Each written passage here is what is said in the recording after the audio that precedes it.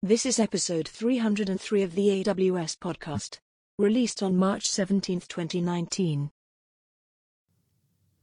Hello everyone and welcome back to the AWS podcast. Simon Elisha here with you. Great to have you back, and I'm joined all the way from, well, I would say the sunny UK, but I know that's unlikely to be true, by Philip Fitzsimons, but far better known as Fitz, particularly when I'm trying to find him on email. Welcome to the podcast, Fitz. Hi Simon, how are you doing? It's actually a sunny 60 degrees Fahrenheit here, so it's actually pretty warm considering it's going to be winter. Well, there you go. I expect all people out, T-shirts and often without T-shirts, just sunning themselves in that balmy, warm, hot heat wave weather. Good for you. With warm beer, yeah. For those of you who are not familiar with the traditional good-natured rivalry between the English and the Australians, welcome. We do this all the time. So Fitz is a regular visitor to the podcast because he looks after a really significant customer program here at AWS, which is something called Well Architected. And there's been some really great changes in terms of how customers can take advantage of the Well Architected capability from a tooling standpoint. And we'll talk about that in a moment. But before that, maybe, Fitz, let's talk about what the purpose of Well Architected is and where it came from, and then we'll dive into what's available to customers now. Sure. So Well Architected started all the way back in 2012 and really was about trying to understand, how do we help people know if they're following best practices or not? So if you're building modern architectures, be those on AWS or hybrid or on premises, how do you understand if that architecture is following best practice, and how do you measure your architecture against those best practices? So at the most fundamental level, Well Architected is about helping you answer the question, is this architecture built following best practice? And if not, how do I improve that architecture so that I can take advantage of those best practices so that I can spend more time adding value rather than firefighting? And I think the use of that phrase best practice is an interesting one, because certainly throughout the lifetime of Well Architected, and certainly in architectural practice in general, these practices change and they have different nuances, and what was quote unquote good or the best a year ago is now replaced by something better. And this framework is really built to not just tolerate those types of changes, but roll them in and celebrate them. So maybe talk about the review process that you and the team go through on a regular basis to expand what Well Architected covers. Yeah, so I think, you're completely correct in stating that Well Architected is not a fixed point in time. We continue to evolve those best practices. So we use the Kaizen process, which basically means small improvement. And what we do is we look at the Well Architected framework, and we look at the feedback we're getting from customers and from our field teams like solutions architects and post-serve consultants in the field. And technical account managers working with customers, and really trying to understand what's working well for people, what's not working so well, look at the data in terms of what trends we're seeing. And so then we use the Kaizen process to look at that and try and work out how do we improve the Well Architected framework. And what that really means is that probably, 4 to 5 times a year, we'll do a major update to the framework where we will evolve the questions we're asking and the best practices that we've identified. And that really is because, one, obviously AWS continues to innovate and release new services and features that help people to build better architectures. But also we see customers finding ways to use those services and features to innovate. So when we see that, we look to see those emerging best practices and try to codify them. So really, one way to think about Well Architected and what my team does is that we're there trying to curate what the best practices that are being discovered in the wild, and see if we can find data that supports that, and then turn that into an update to the framework, which we can then deliver to our teams and our customers as well. Yeah, that feedback loop is just so powerful, and I know that you gather architects and ProServe folks and others who are constantly in the field with customers on that regular basis, and you all fly in together and have a big powwow, and it's kind of interesting because you have a lot of people who have a lot of passionate views of what they see working and not working with their customers, and then there's also nuances about are they a more traditional architecture? Are they a serverless architecture? Are they in particular regions? There's lots of inputs, and these come out through the pillars of Well Architected. So maybe this is a good point to take us through what those pillars are at the moment. Yeah, so the pillars are well architected. We started off with 4 pillars. So we started off with security, reliability, performance, and cost. And we picked those pillars because those are the ones that we saw where people were having issues with thinking about, what are the best practices there? How have those best practices changed from moving to the cloud? And one of the things that we've observed, and we added operational excellence as the 5th pillar to cope with this, is that we saw that when people try to reach high levels of maturity in any of those pillars, that if you don't have good operational excellence, it can be really hard to achieve those high levels of security or reliability, for example. So the pillars allow you to focus on a particular area, such as security, and to have a set of questions that help you to understand, what your architecture is doing, the decisions you've made. But it also provides you with design principles around security, so how to think about that. And we do that across all of the 5 pillars. So really to give you an understanding of your architecture from 5 different perspectives. So rather than just looking at an architecture as being, hey, here's my design time and runtime from like one particular viewpoint in terms of like penetration testing, well architected is allowing you to understand your architecture from those 5 different viewpoints. And of course, those things work together and you have to make decisions about how you prioritize. So for some architectures, you may prioritize reliability over performance, or you may do it the other way around for another architecture. And so understanding that and understanding the balance between the pillars is a key decision in your architecture as to what you're going to prioritize. Definitely. And in the past, we've always made the concepts that we talk about in Well Architected freely and publicly available. So you could always download the white paper and understand each of the pillars, and you could apply the questions yourself. However, we found that customers liked having a more structured approach. And in the past, at least before reInvent 2018, to do that, you had to engage with your friendly local AWS solution architect, and she or he would come in and have a meeting with you, and you'd work through a tool and get a nice report, etc. And that was great, and customers really liked that. However, we realized that, that only scales so far. So you decided to work with the team to get it available in the console. So tell us about that, because that was a pretty big change. Yeah, so up until then, Well Architected is something that, from a customer perspective, was something we shared as a set of documents. But it was something that, you would have to sit down with somebody from AWS to actually do a review of your architectures. And as you mentioned, generally that would be with an AWS solutions architect. But of course, solutions architects, are only available for a certain amount of time. Doing these reviews is best effort. And having to work around them and their schedules is not something that we all want to do as technologists. So we really looked at how do we give customers more choice as to when they can review their architectures, but also give them the ability to do those reviews much more often and much more frequently, which was a key piece of feedback that we had. So at reInvent this year, we actually launched a service, the Well Architected tool, which allows you to do the review of your architecture for free in the AWS console. And the idea really of this is to give you choice as to when you can do your reviews. So in this self-service model, you can go into the AWS console, you can select the Well Architected tool, and then you can create a workload. When you define a workload, you're effectively defining an architecture that you're interested in, that you're either going to be running on AWS or thinking about running. And then you can use the Well Architected tool to step through the structured process for reviewing an architecture and go through answering the questions and record the design decisions you've made for your architecture. And what we see there really is a number of things. One is that it gives you a consistent process for reviewing architectures. My experience in enterprises, and I'm sure it's true for most people, is that when there's been review processes, they're not always done consistently.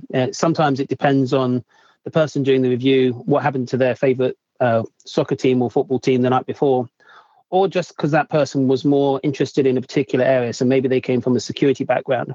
They weren't necessarily as consistent with it. With the Well Architected tool, you have that consistency where you're going to cover all 5 of the pillars and you're going to answer the questions in a consistent manner. So that allows you to then have one place where you can create a portfolio of your workloads that you're running in the cloud and record the design decisions you're making. So you end up really with 2 key valuable assets out of that. One is that you've got one place where you've got those 5 different perspectives on your workload, and you can understand what the risks are in your architectures, and you can then make informed decisions about how you want to respond to those, thinking about prioritizing features over reducing your risk profile. But also you have somewhere where you're actually documenting your design decisions. one of the pieces of feedback I get a lot from customers is that before the well-architected tool, they really didn't have one place where they could record the design decisions they'd made for an architecture. And so constantly it was a kind of a game of catch-up for everyone to try and work out for a particular architecture whether certain things had been done or not. So the well-architected tool went GA at reInvent, actually featured in Werner Vogel's keynote. And customers can use it basically to create a portfolio of workloads where they can review those architectures, and then they can keep those up to date over time and see how those architectures are changing. And the data for those reviews, they live in the customer's AWS account. So this is customer owned data, customer managed data stored in their own AWS account. Exactly. So just like S3 has buckets, the well-architected tool has workloads. So that has an ARN, an Amazon resource number, and you can use that to reference your workload and to assign IAM policies against that. So that really allows you as a customer to have full control of the information, which was another key piece of feedback. When solutions architects were doing reviews before, they would review your architecture in an internal tool. And then when we went away from that meeting, you had as a customer a PDF report of the workload, but you didn't have any of the information behind it. With the well-architected tool, when you do the review, all of that information is being held in your AWS account, which means you get to control who has access to it, and you can use that information across your teams to look at how your architectures are changing over time without having to constantly go back to a solutions architect to ask for, an updated version of the PDF or whatever it would be. Exactly. You own it. And just to emphasize, the pricing is my favorite price for most things, which is free. It's completely free. You can create as many of these as you like because we want people to build good solid architectures and have a repository of information about those architectures. So this was never something we wanted to charge for. We never charged for it when we did it through solution architecture either. This is something that makes customers able to build better architectures, isn't it? Yeah, and this really for me resonates. It's an Amazon leadership principle, thinking about customer obsession. And this is really what this is all about, is how do we help customers have good outcomes when they're building architectures? So building a system which allows you to learn best practice, measure your architectures, and know how to improve it, that should lead to outcomes where customers can improve their architectures over time, which means they have better outcomes. And customers who have better outcomes should be more successful in business and therefore will continue to trade with Amazon over time. And that's really what we're trying to do, is to help customers be successful so we can show them the value we're adding and maintain a long-term relationship with them as they are successful. Exactly. It's that real virtuous cycle that's going on there. And one of the big things is beyond the tool, and I know, look, we all like talking about tools and it would have been exciting to build it, et cetera, but the bigger impact that I've seen with customers is their own processes and building the concept of doing a well-architected review into multiple layers in their architectural design process. And it'd be interesting, Fitz, to hear what you're seeing globally, because certainly from an Australian perspective, we're seeing customers who are doing well-architected at very distinct points in their development lifecycle. So they're doing them early on when the sort of framing of a design is started. Then they're doing it in the midpoint, and they're also doing it prior to release. So they're using it as kind of a gating point to make sure that things haven't slipped or they haven't missed things, etc. It's really built a level of robustness into that process whilst not slowing them down. What are you seeing from a process perspective where well-architected is being integrated into the overall governance and development process of customers globally? Yeah, so I think, we see a really strong trend of people treating when they're building systems more as products than projects. So people build solutions that they want to evolve over time. And so being able to, review your architecture as it evolves throughout the full product lifecycle. So, from the point of having a design on a napkin or a whiteboard, being able to start to think about, how are we architecting this? Have we thought about the different pillars? It definitely influences your architecture. And then as it evolves and becomes closer to your first launch, then using that well-architected process is a way to understand, what kind of risks are you taking into production, and using that as part of your governance process to work out whether you want to accept that into production or not. Because obviously in regulatory environments or environments where you have a low risk threshold, you may decide that those workloads can't go into production unless they meet a certain quality bar, which of course well-architected gives you in effect an independent way of measuring your architecture. So probably a key way we're seeing customers use well-architected is part of that launch cycle. So as you come close to launching something, using the well-architected review as part of the inputs into a governance process to decide when it goes live. But I think also the big thing we've been seeing is that people will often review their architecture for the first time and understand an awful lot about how that architecture is working. But the other thing we're seeing now is people moving to a much more continuous process where rather than having a big review cycle, what they'll do is as they identify areas in their architecture they're changing, they'll make those changes, release those, and then go and update the answer that's affected by in the well-architected tool. And the well-architected tool has this concept of milestones where you can record points in time in your architecture, and it will show you how your architecture has improved over that period of time. So one of the pieces of feedback I've had multiple times now is that technology teams have been using the concept of milestones to be able to demonstrate to their business the value that they're bringing to the business as they improve their architecture against an independent measure like well-architected.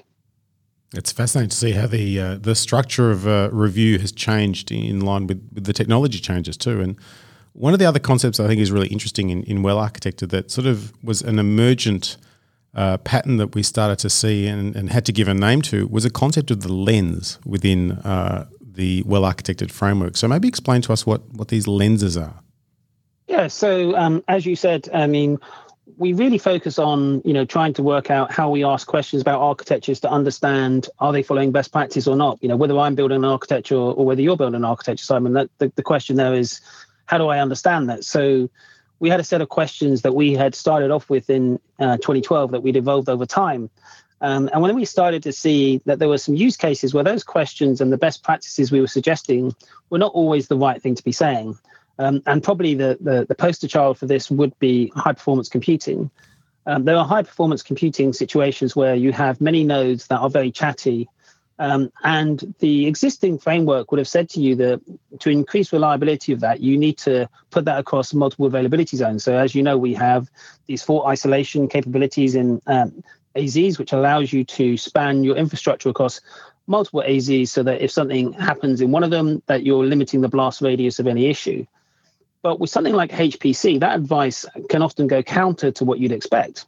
In a very chatty HPC solution, by going across multiple AZ, you can actually increase the cost of running that workload and reduce its reliability because it's so codependent upon the other nodes.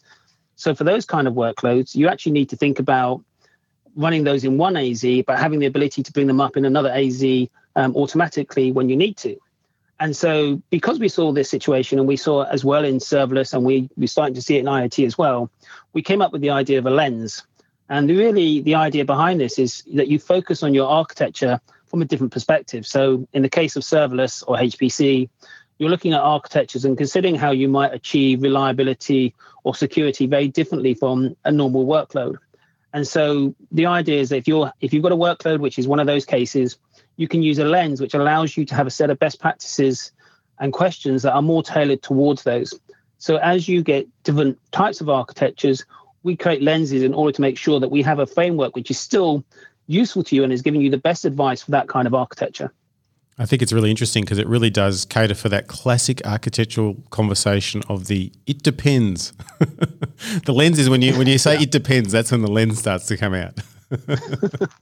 Indeed. And so what are some getting started tips and some pro tips as well that you can share about getting the most out of well-architected? Yeah, so I mean, I think there's a whole bunch of things. I think the first thing is that I wouldn't treat well-architected as a process as being a high ceremony type thing. I think, first of all, I would just dive straight in and review a workload that you have.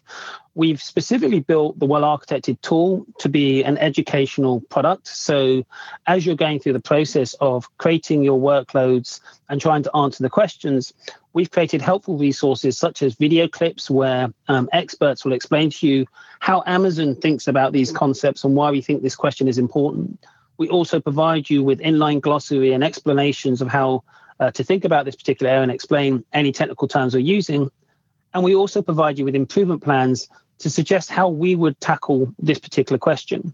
So the first thing I'd say is actually, like with most things on AWS, just dive straight in and start using it and get some experience around using it. That would be my first piece of advice is, there is an awful lot of, friction sometimes in onboarding something new.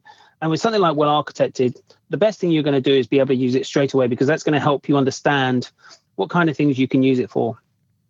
The next thing I'd say is that we've produced the Well Architected framework, which is a white paper that you can read online. You can also use it in the tool, so it's integrated into the tool directly. And we also have that available as Kindle.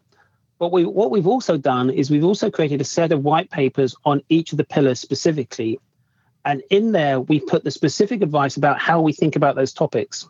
So, for example, if you read the reliability paper, it has a whole bunch of information about how Amazon thinks about architecture for reliability. So we talk about concepts such as recovery-oriented computing and other concepts like that, that helps you to understand how to build architectures that can take advantage of all the features and capabilities of AWS.